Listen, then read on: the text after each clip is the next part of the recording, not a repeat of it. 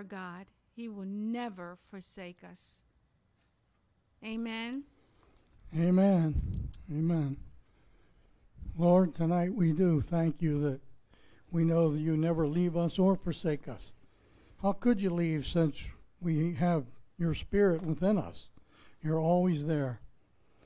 When 2 or 3 are gathered together, you're there. When 2 are gathered together, you're there. And when one is by himself, you're there because you live within our hearts. And Amen. we thank you, Lord. You will never forsake us.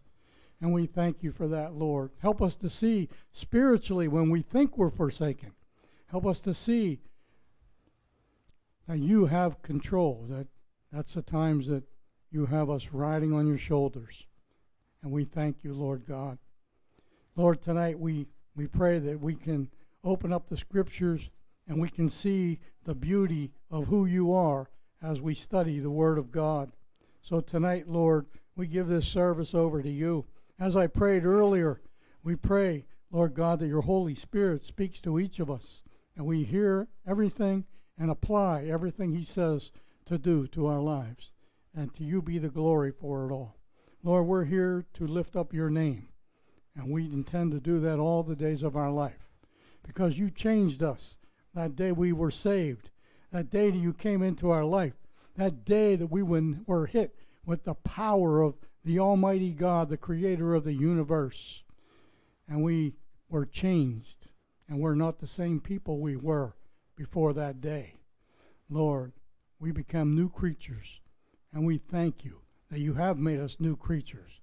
I hate to think what we all would be like if we hadn't met you, if you hadn't chased us down as the hound of heaven to bring us into your kingdom.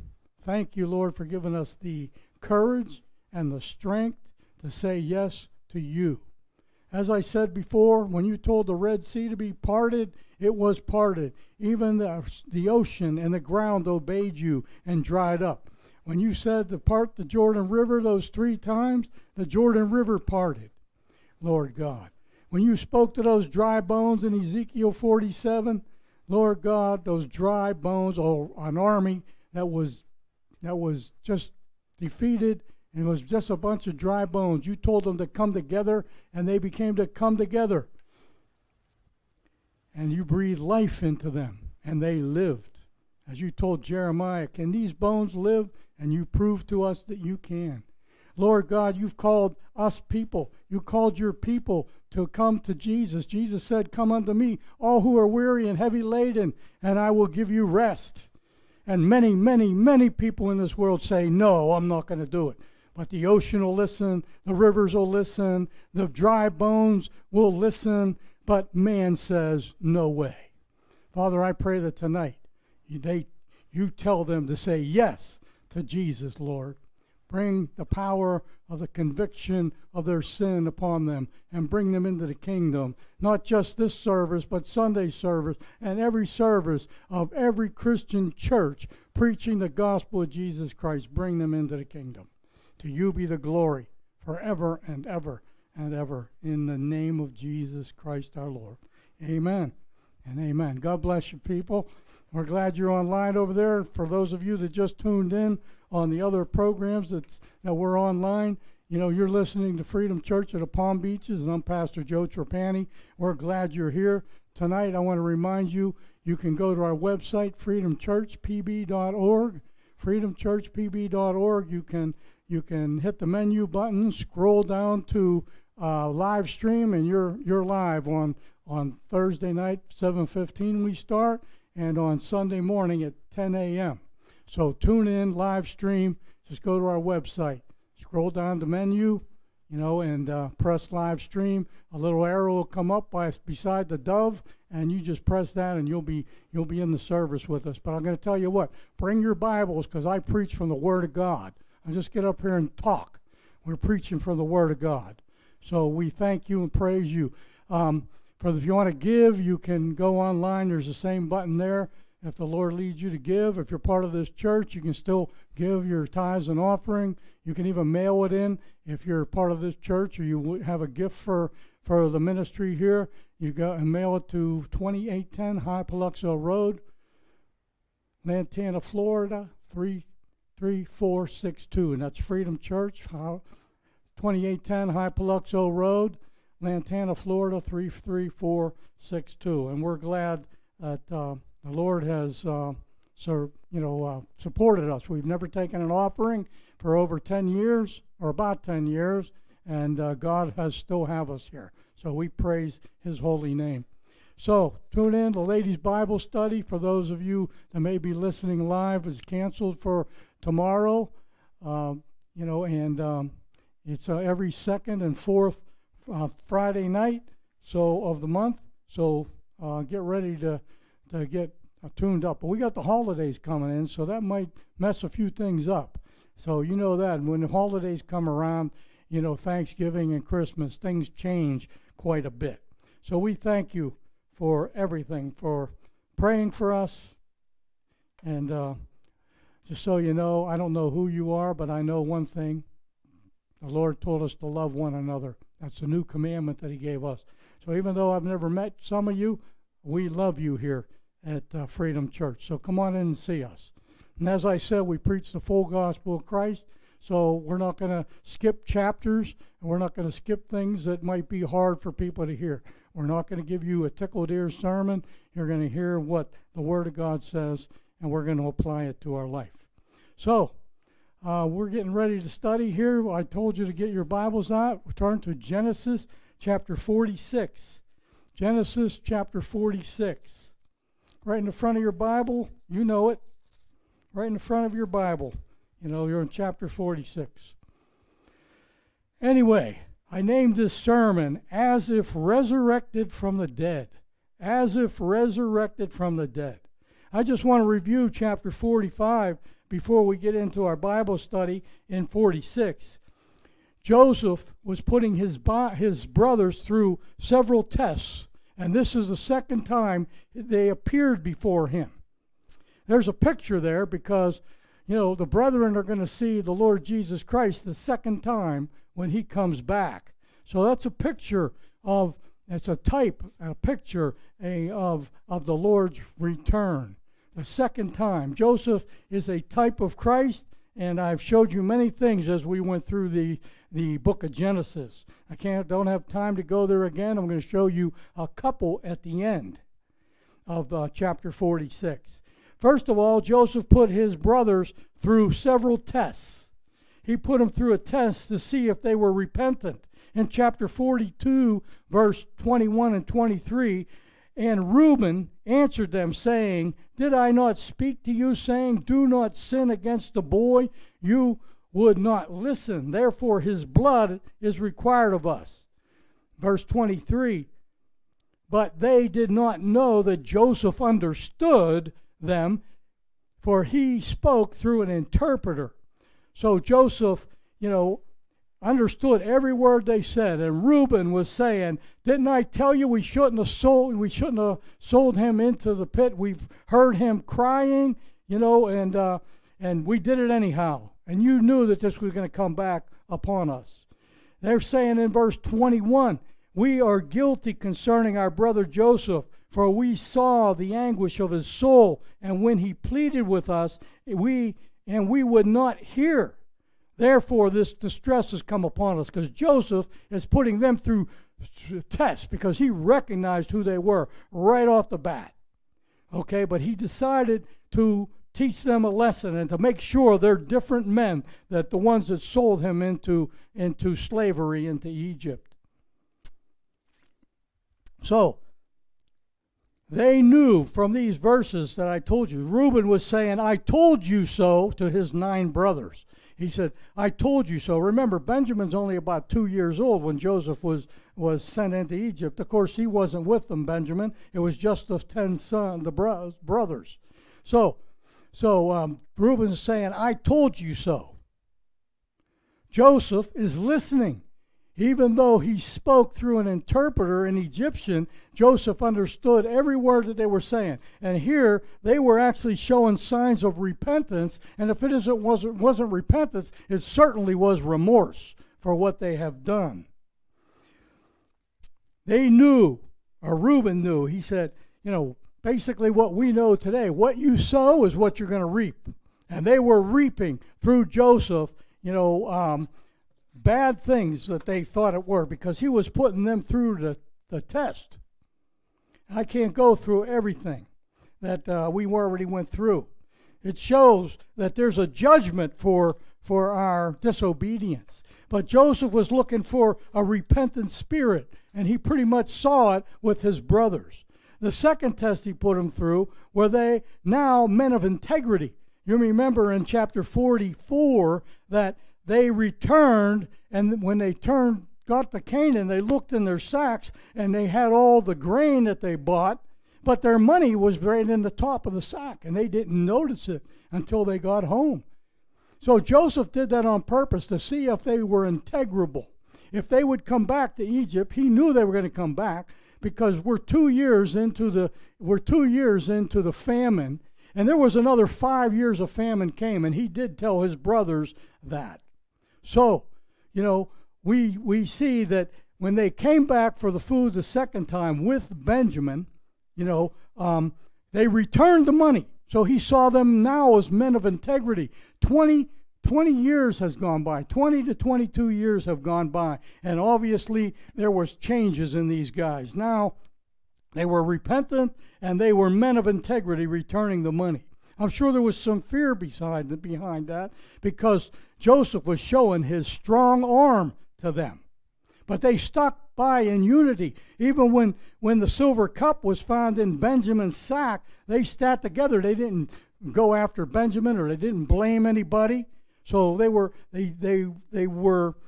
unified, and Joseph saw that. The third test was, have they no resentment towards Benjamin? Because when Joseph invited him in for dinner, Benjamin was there, and he sat them all in age order, and the brothers were thinking, like, how could this be? How could this be? And we're in age order.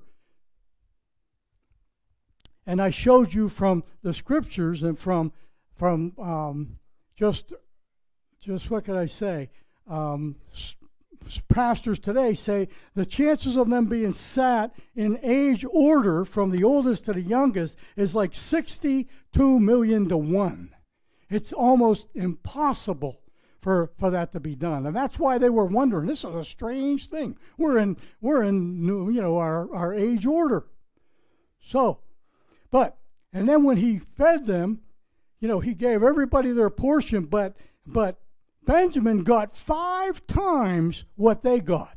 So if he got 1 turkey leg, if the men got 1 turkey leg, Benjamin got 5 turkey legs. Turkey legs. Now, so they see here now that they're not holding any resentment towards Benjamin. They saw what they put their father through by selling Joseph into Egypt and pretending he was torn apart by a wild beast. When they came home with the coat of many colors all torn to shreds and covered with goat blood. They saw what they put their father through. Even though Benjamin's getting 5 times the food, they had no resentment towards Joseph like they had towards Benjamin, like they had resentment towards Joseph. Number 4 test, they were all willing to give their lives for Benjamin to be saved. When the cup was found in Benjamin's sack, they protected Benjamin. They were hauled back to Egypt, and they were put on trial, and Joseph was going to keep Benjamin and send the rest home, and they would not go home without Benjamin. They knew that their dad would die if they did not come back with Benjamin. And every one of them, especially Judah, stands up to the test. All of them were willing to give their lives for Benjamin to be saved. They remembered the anguish of their father when Joseph was lost. For 20 years, they saw the pain in their dad's heart. But now their hearts were changed because they saw the damage that they've done to their dad. And Joseph, their father, what the damage that they did to their father, Jacob, and to Joseph, their brother. It shows humility. That shows humility, and that's what Joseph was looking for. And Judah, he steps to the forefront. He assumes the spiritual responsibility, the spiritual leadership of the family, and he takes care of make sure Dad is not hurt. He's willing to give his life in exchange for Benjamin. He's at the forefront. Send Benjamin home. My dad will die. Keep me. If you remember, Simon or Reuben said, you if I don't come back with Benjamin, you can kill my sons, but not Judah. He says, you can kill me. And see, that's saying that there's a spiritual truth here. It's a substitutionary sacrifice. Judah's willing to sacrificially give his life in exchange for Benjamin. And what did Jesus tell us in John chapter 15, verse 13? He said, greater love has no man than this, than he laid down his life for a friend. And Judah's ready to do that. And as you well know, Judah is in the line to Messiah. Judah steps to the forefront. So, in chapter 46, verses 1 through 3, I'm going to read them to you, and then we'll talk about them a little bit. This is reading from the New American Standard Version, just so you know. Jacob is moving to Egypt. So Israel set out with all that he had. Now, if you remember right, there's a thing going on here. Even God speaking to Judah as Judah, but then again, sometimes he speaks to him in his covenant name after he was named after wrestling with the angel of the Lord. And his name was changed to Israel. You remember that. Jacob means heel catcher or deceiver, but Israel means governed by God. God is changing Jacob into a man of God. He's going through a change in his life, just like you went through a change in your life. And that was the time that you accept Christ as your Savior. After you got hit with the power of the Holy Spirit, you have become a different person. If you haven't become a different person, you better check and make sure you're saved. You can go to 2 Corinthians chapter 13 and verse 5, and so where it says, examine yourself to see if you are of the faith. Test yourself unless you fail the test. Test yourself. If you say you're a Christian and you got hit with the power of God, just like if you went out, ran across the street and got hit with a Mack truck, you would be changed. Well, you get hit with the power of God, the man God that created the universe. If you get hit with the power of God, you will be a different person. And that's why Jesus said you must be born again, or you won't see the kingdom of God. Anyway, Israel, it says here, so Israel, it's talking about Jacob here.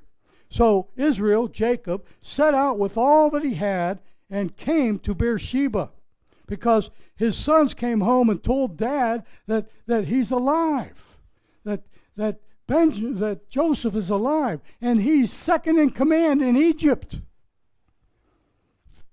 They were shocked, and so is Jacob going to be shocked. So here comes home. So Israel set out with all that he had, and he came to Beersheba and offered sacrifice to God of his father. God spoke to Israel. In other words, see the covenant name he's using them. Jacob is going through a change. I'm going to explain that a little bit as we go along. He's going through a change. God's changing him into a man that's governed by God, and we could say in the New Testament, born again. Governed by the Holy Spirit, governed by God through the Holy Spirit. Okay? He went to Beersheba and he offered sacrifice to God of his father, Isaac. God spoke to Israel in visions of the night and said to Jacob, now he uses the name Jacob. He's saying, Jacob, Jacob. And he said, here am I. He said, I am God, the God of your father. Do not be afraid to go down to Egypt, for I will make you a great nation there. I will go down with you to Egypt, and I will surely bring you back again, and Joseph will close your eyes. You know, when it says Joseph will close your eyes there, that means he's going to die in Egypt. because Joseph is there, and Joseph's going to be there when he dies, and he's going to close his eyes just as many times that you see when people die. Sometimes their eyes are open. Joseph is going to close his eyes. So Jacob has hope. He's going to see his beloved son that he lost. So Joseph, we noticed he revealed himself to his brothers. He couldn't contain himself in chapter 45, the first few verses. He couldn't contain himself. He sent all of his servants out, and he burst out into tears, and he weeps loudly. And he declares to his brothers, I am Joseph. Don't forget, now, he was speaking in Egyptian all this time through an interpreter. Now the interpreter's put out of the room, and Joseph begins to speak in Hebrew. And they go, what's going on here? And he says, the first words out of his mouth, I am Joseph, the prime minister of Egypt. Wow. He couldn't contain himself. He bust out in tears and he wept loudly. He was groaning within his spirit. When he said, I am Joseph, his brothers are shocked. They're filled with terror too, because they know what they did to Joseph. And he was in command of Egypt, and whatever Joseph said, it was done. And he had the power to put them to death. But, they were hoping that Joseph wasn't the same kind of men they were at one time. Joseph had already demonstrated his strong arm. Joseph sees Benjamin, who's now about 22 years old. Because when Joseph was sold into slavery at 17, if you do your calculations, you'll find out Benjamin was about 2 years old. He probably hardly recognized, even knew about Joseph, except the pain that his dad went through all those years. The brothers see, and they're shocked. They're afraid Joseph's going to put them to death. But Joseph saw a purpose, not tragedy. God sent me before you to preserve life, he says. In verse 5, let me read it. Then Jacob arose from Beersheba, and the sons, that's in chapter 45. We weren't going to go back there, but God sent them before. He sees purpose from this tragedy of his life. God sent me before you, Joseph said, to preserve life, to preserve a remnant. In other words, to keep the bloodline to Christ. God sent them to Egypt to put them in the land of Goshen so that they would multiply and be separate from Egypt. He would preserve a remnant. And as Joseph would be an advisor to Pharaoh, which he certainly was. The purpose was to present preserve the remnant, the messianic line to Messiah. It's also to save nations. God's going to make a nation out of Israel, Jacob's tribe. And he also wanted to bring conviction on his brothers. So here's what you should take out of this, an application or food for thought in this life that's going on here. The mature faith. If you have faith, mature faith meets tragedy in God's perspective. It meets tragedy in God's perspective, and that's exactly what Joseph is doing. If you pray correctly through your tragedies, prayer will let you see through God's eyes, not your eyes.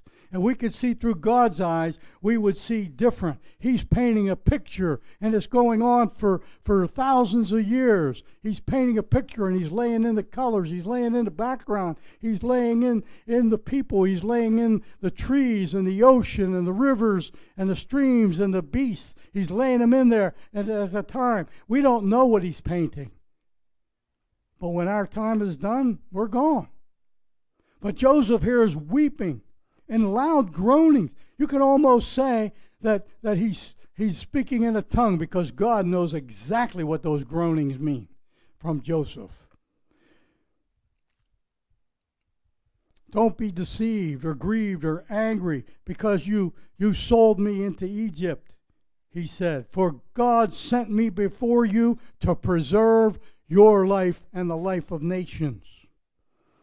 Doesn't God tell us through the prophet Isaiah? He says, my thoughts are not your thoughts, and my ways are not your ways, says the Lord. We got to look through God's eyes when we see what's going on in this world. We know that this world's going to go downhill. Jesus told us it's going to go downhill. Tribulation's going to come. Let's read on from verse 5. Then Jacob arose from Beersheba, and the sons of Israel carried their father Jacob and their little ones and their wives and their wagons, which Pharaoh had sent to carry him. They took their livestock and their property, which they had acquired in the land of Canaan, and came to Egypt. Jacob and his descendants with him, his sons and his grandsons with them, his daughters and his granddaughters, and all his descendants he brought with him to Egypt. Now these are the names in verse 8. We're going to skip that. I'm going to touch on that, but I'm not going to go through each name. But here's Jacob has already been told in chapter 5 that Joseph is alive, and he didn't believe them. It actually said the scriptures say in Genesis 45:2 and Genesis 45:5 that Joseph is alive, and Jacob's heart stood still when he heard that Joseph was alive. Jacob's heart stood still. Let me say, you know what? If your heart stands still, you're about ready to die. Jacob was stunned. Jacob's heart fainted, says the King James Version. The New Century Version says Jacob was shocked. The NIV and the New American Standard Version says he was stunned, and the New King James Version says his heart stood still. And he did not believe them until he saw all the gifts that Joseph sent from Egypt. He sent 20 donkeys loaded with grain, 10 females, 10 males. He sent 20 camels, 10 females, 10 males, loaded with grain and treasures from Egypt. He didn't believe it until he saw the caravan and all the riches that were there. And God sent all these treasures, and when he looked at the treasures, he knew it had to be Joseph, and he knew that Joseph was alive.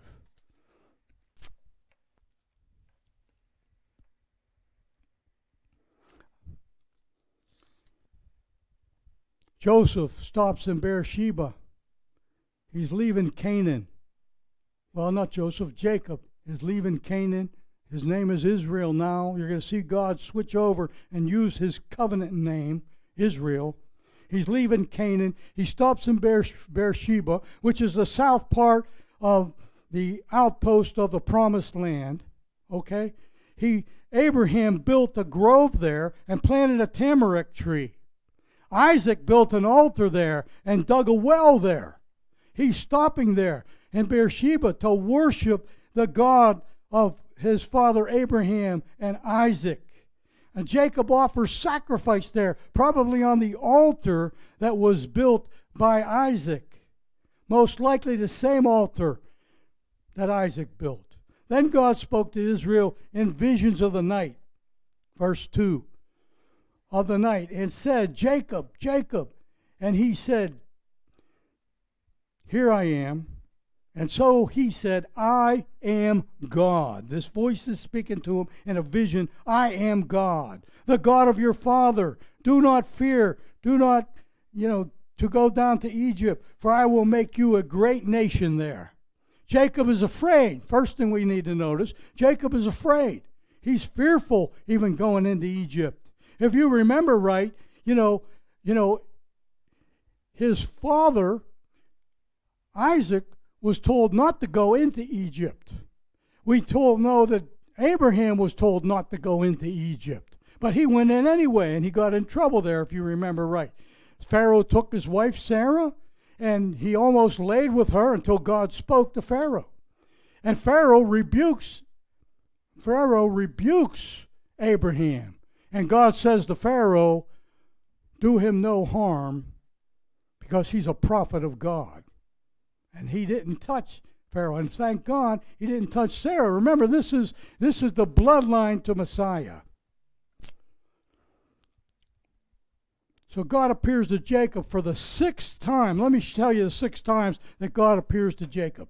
In 28:10 of Genesis, he appears at Bethel. Remember what he did at Bethel? He was fleeing from his brother Esau, who he deceived out of his birthright. Now, in 31:3 of Genesis, he at Pandam Aram, he was fleeing his uncle Laban. This is the carnal man at work here. In 32:24 of Genesis, at Peniel, he was wrestling with the angel of the Lord.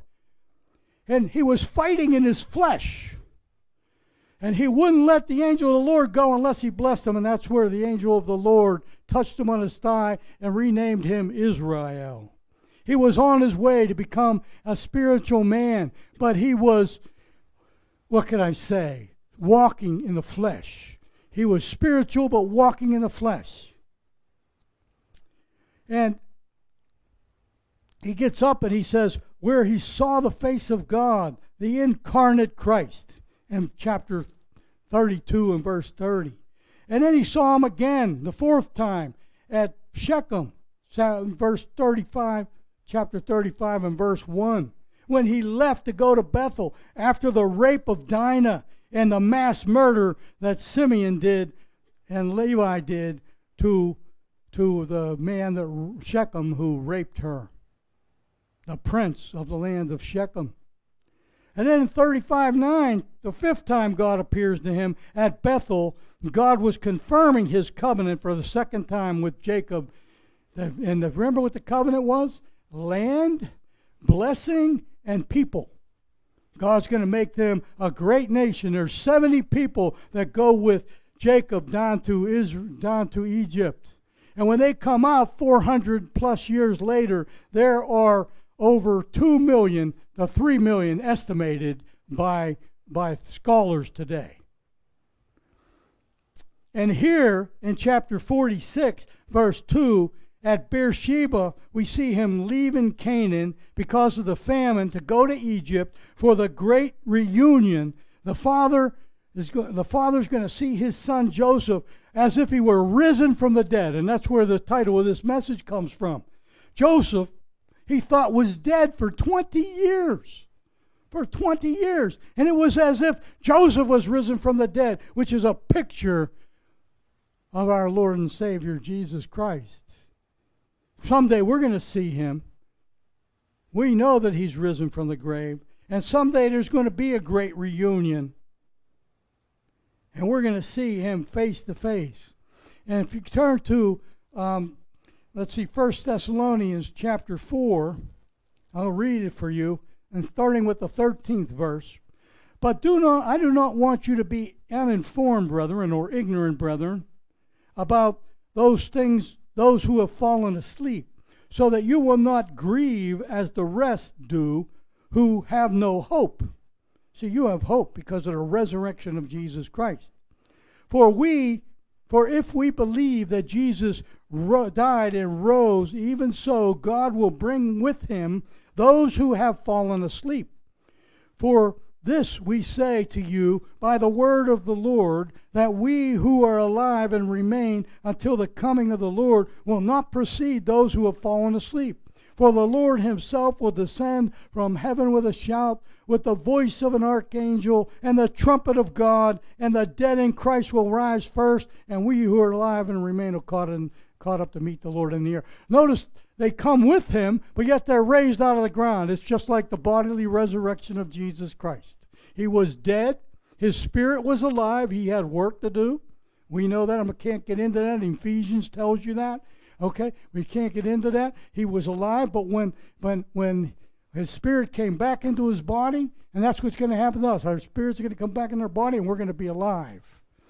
Not just in the spirit, but your flesh will be resurrected. This immortal will put on immortality, says the Scriptures. There's going to be a great reunion someday. We're going to see the Lord face to face. The second time he appears to the believers, we're going to see it in the clouds at the rapture.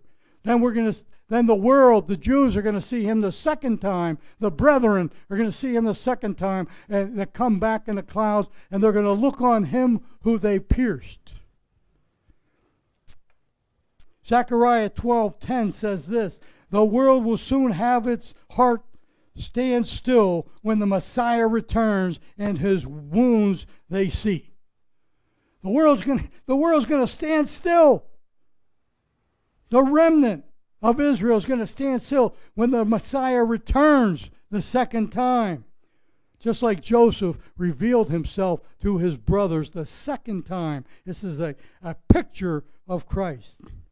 Notice that all these times I gave you, Jacob was in a crisis or a failure in his life. But he went from a carnal man fleeing Esau and fleeing Laban to wrestling with the angel of the Lord at Peniel, okay, where he saw the face of God, the pre-incarnate appearance of Christ, just like his great-grandfather Abraham had seen the Christ with the three angels that came to him just before they rained fire and brimstone on Sodom and Gomorrah. And the one stayed with him, and of course Abraham bowed down and worshipped this angel, but it was a pre-incarnate appearance of Christ, the angel of the Lord. And then we see him operating by faith when he wrestles with the angel of the Lord, but he's walking in the flesh. And that's like we do today. But then when we see him going into Egypt, like God told him to do, to see Joseph, we see him a man of total faith.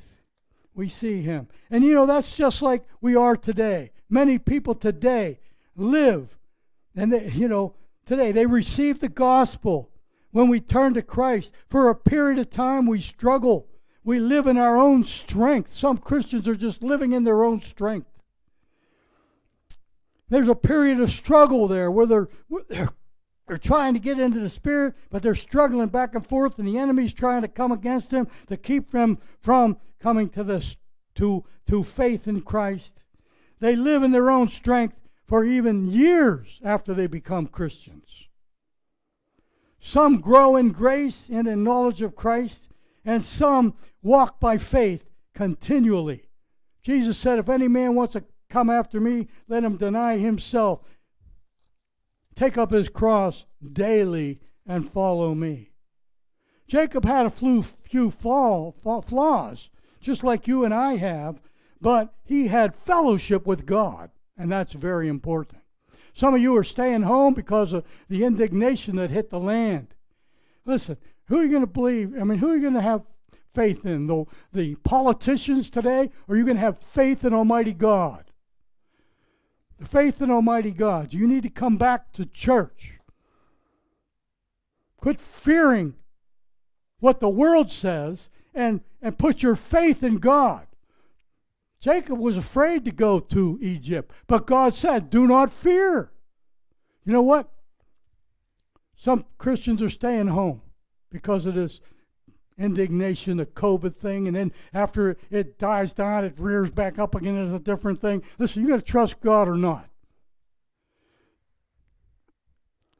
If you abide in me and my word abides in you, you can ask whatever you will and it'll be done for you. Psalm 91 tells you that you live in the shadow of the Almighty if you abide in him. Listen, get out. If there is a lion in a road, God has them chained back, just like you read in Pilgrim's Progress. They can't touch you. You're a child of God, sealed with the Holy Spirit. Get out there and continue the work of God, because the devil's just trying to silence the church. But Jesus told us the gates of Hades, hell, will not prevail against his church. Get out there and do the work of the ministry and quit trying to hide behind it. A lot of Christians are staying home and they're not supporting their churches because they think the only time they have to give is when they go to church. You should be sending your tithe checks or your offerings and gifts to the churches that you have, even if you don't go to church. But I advise you, forsake not the assembling of yourselves together, as is the habit of some. And do this all the more as the day draws near. You can look at the world, you can look at politicians, you can look at the countries in the world. Believe me, the day is drawing near. Christians are martyred every day, not so much in America, but in other lands, every day. Our faithful brother Brett Haney is leaving for Nigeria. Nigeria, you have to take armed guards with you to preach the gospel. Come on, get out there. Do the work of the ministry. Quit hiding behind fear, and get out there. Fear in the acrostic is false evidence appearing real. That's what the acrostic is for fear. False evidence appearing real. Jacob had flaws, but he had fellowship with God. You need a fellowship with God. Get back to church. The truth is, all believers have flaws. People point to our flaws and they call you hypocrites. Listen, we're sinners. Every one of us is a sinner.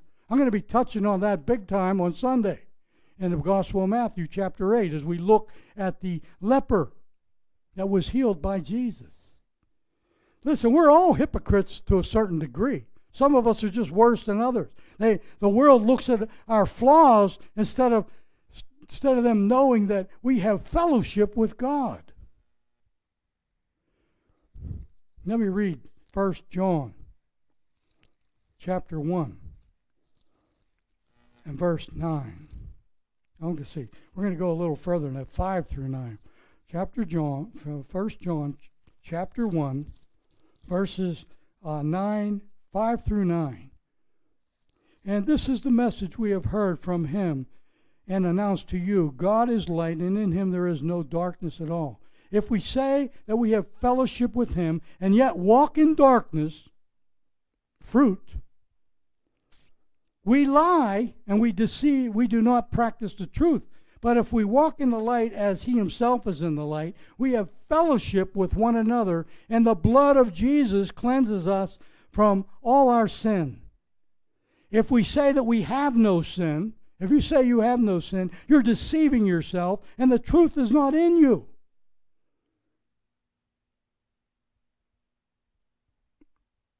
We have fellowship, but we have flaws. We're sinners. But I'll tell you what,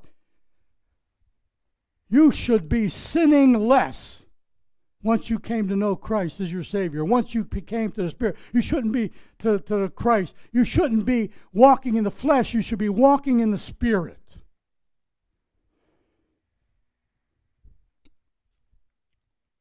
God's commanding Jacob to go down to Egypt. The opposite of what he told Abraham and Isaac to do. But now he's fearing to go to Egypt because he knows his grandfather Abraham and his father Isaac were told not to go. Abraham did and ran into trouble. Isaac actually listened, but he went down right to the border. He was like standing on a line. Some of you out there are on a road to Jesus. Instead of riding on the yellow line, the center point, you're off on the edges, ready to roll over the embankment where there is no guardrail. Do not change the posts of God. God gave you something to do, you do it. Timing is so important to this. This is important. So the timing for Jacob to see his son Joseph is so important. It's 20 years later. You know what? Your time, you may be praying for things for years and it never happens. But timing is so important to God. The entire universe works in timing. Every 90 years, I think it is, comes the meteor. Okay? You know what? Your body works perfectly in order. If your one chemical's out of balance, you're out of balance. If you hurt your foot, you're going to be, the whole body is hurting. God has a purpose, not tragedy, but preservation for them here. Do not fear. Jacob was afraid to go to Egypt.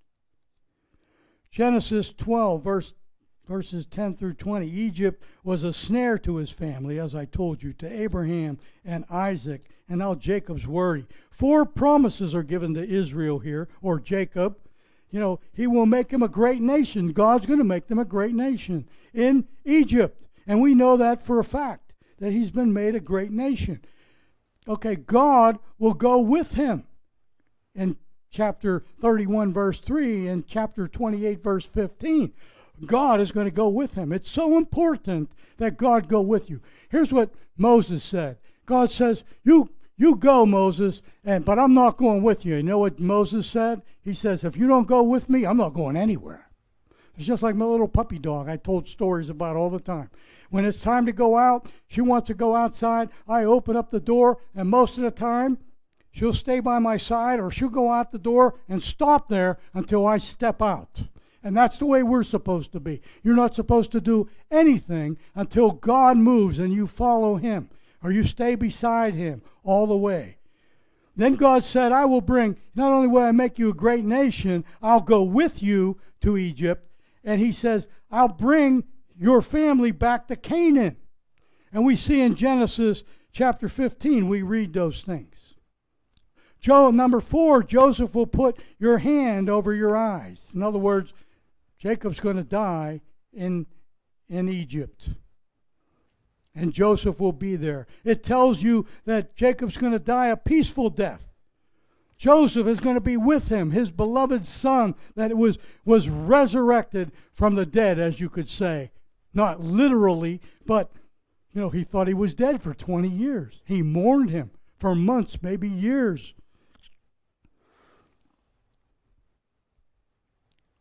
Joseph will be with him.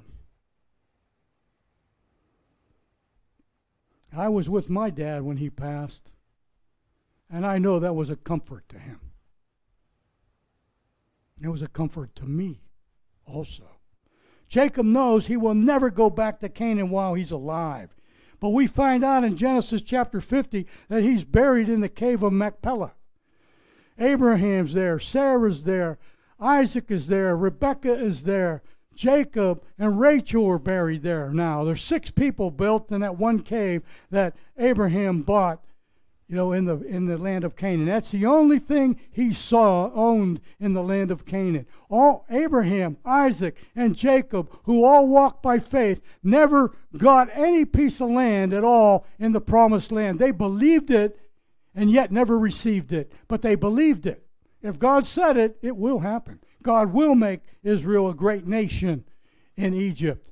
We find out from Scripture that when it's time to go out of Egypt and Moses comes down and says, let my people go to Pharaoh, we find out that the women in Egypt were producing at 6%. The babies were produced at 6%. The average today in any part of the world is 2%. They were multiplying 3 times as fast as the Egyptians were. And that's why you find out in Genesis or Exodus that they outnumbered the Egyptians. And the Egyptians were afraid of them. That's why they kept them as slaves. But it took God to take them out of Egypt.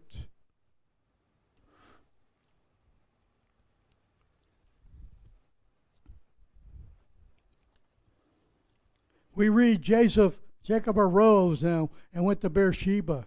Here's what it went. Jacob went, his sons went, his wives, their children, livestock, goods, possession, and Joseph's cart that he sent. The scriptures say 66 persons went to Egypt. Stephen says in chapter 7 and 14 of Acts, he says 75 went to Egypt. Genesis 40 verse 27 says 70 people. And in Genesis here says 70 people went to Egypt. When the Dead Sea Dead Sea Scrolls were found in 1947, it agreed with what Stephen said in Acts chapter 7, chapter 7. Listen. Whatever the scripture says is true. It also says in Genesis the 66 people, but if you read closely, you'll find out it didn't count the wives of the 10 brothers. Some of them wives might be dead. We know there were 10 brothers. There were obviously 5 short, and maybe 5 of them had passed away. There were 70 people that went to Egypt. We know one thing. God's right, you're wrong. Find the answer, and find it in Scripture. Could also say, there are 5 extra people. That could be the 2 sons of Ephraim, the 2 sons of Manasseh, and the grandson of Ephraim, which makes 5. Verse 28, Jacob is appointed to take on the family leadership. When Joseph saw his dad, he fell on his dad's face, and hugged him. And there was a great reunion. Someday, again, as I mentioned, we will have a great reunion. We're going to have a marvelous meeting with our Savior, Jesus Christ. And I'll tell you what, it's not going to be emotional, it's going to be heartfelt. And you need to have heartfelt. You can't have an emotional decision to follow Christ. It's got to be a heart decision. From 1 Samuel 16, I believe it is, it says, don't look on the outward appearance. He said, God looks at the heart. So God isn't interested in your emotional movement sitting in the pews when some pastor asked you to receive Christ and you had an emotional breakdown, emotional acceptance of Christ. No. When you left that day, if you had a heartfelt change in your heart, you should be a different person when you walked out that door in the back of church. You should be a different person. Joseph is approximately 40 years old when his father comes to Egypt. He was 30 when he became prime minister of Egypt. 7 years of famine went by, and they were in the second year of the famine. Okay, 7 years of plenty went by, and then 2 years they were into the famine. So that makes him 39 to 40 years old, Joseph. Jacob tells Pharaoh that he's 130 years old when he came to Egypt. We know that Jacob lived, according to Scripture, he lived to be 147 years. So that meant that Joseph and his father had 17 years together before he passed away in the land of Egypt. That was a great reunion, 17 years. And Jacob says in verse 30, now my life is complete. And he dies at 147 years. It's written in Genesis 47, verse 28. With Joseph, he was with Joseph for those 17 years. So it's amazing. You know what? We skipped that big part in Genesis chapter 46 and verse 8. And I'm not going to read all those names. Here's all the sons of Simeon, the sons of Reuben, the sons of Levi, the sons of of all the 10 sons of Jacob. And I'm not going to tell you this, but you know what? We don't know most of these names. I want to tell you one thing though. Their name is in this book. And I'm going to tell you what. You better make sure that your name is written in the Lamb's Book of Life. Your name better be in that book of life, or you won't be raptured out of this world when the Lord comes. Or if you aren't a Christian but get saved during the tribulation, you won't see Christ when he comes back the second time. And it reveals himself to the brethren. That means the Jews and the converts over into Christ that actually believe. Not interested, but God's interested in those names. He had them put in the book. And I'm telling you, you better be interested and make sure that your name is in the Lamb's Book of Life. Because in the end of all things, Revelation, there's 2 books in heaven. One is for the white throne judgment. And the other is for the judgment seat of Christ. You will be saved, but your actions will be judged. You're not saved by your good works. You're saved by receiving with your whole heart the blood and the sacrifice, the sacrificial sacrifice of Christ on the cross, His death, His resurrection, and that's how you're saved. Not because you did good works, but let me tell you something. If you're truly saved, you will be doing good works, and you will do more good works by accident than you ever will by trying in your flesh. Jacob tried that, and we have a lesson here. It didn't really work. Joseph is interceding in verse 31 and 34 with Pharaoh for the land of Goshen. In the land of Goshen, it was fertile land, and the Jews were what can I say? They were cattle or sheep raisers, really, but Joseph told them to say that we're raisers of cattle because shepherds are an abomination to Egypt, to the Egyptians. You know? And there's something, let me show you a picture here. Even to this day, some people loathe the great shepherd. Just like the Egyptian loathed shepherds. And I'll tell you what, you better get on track. You better get on track. The world has fallen into rejection. I got those in my own family that reject Jesus Christ, the great shepherd.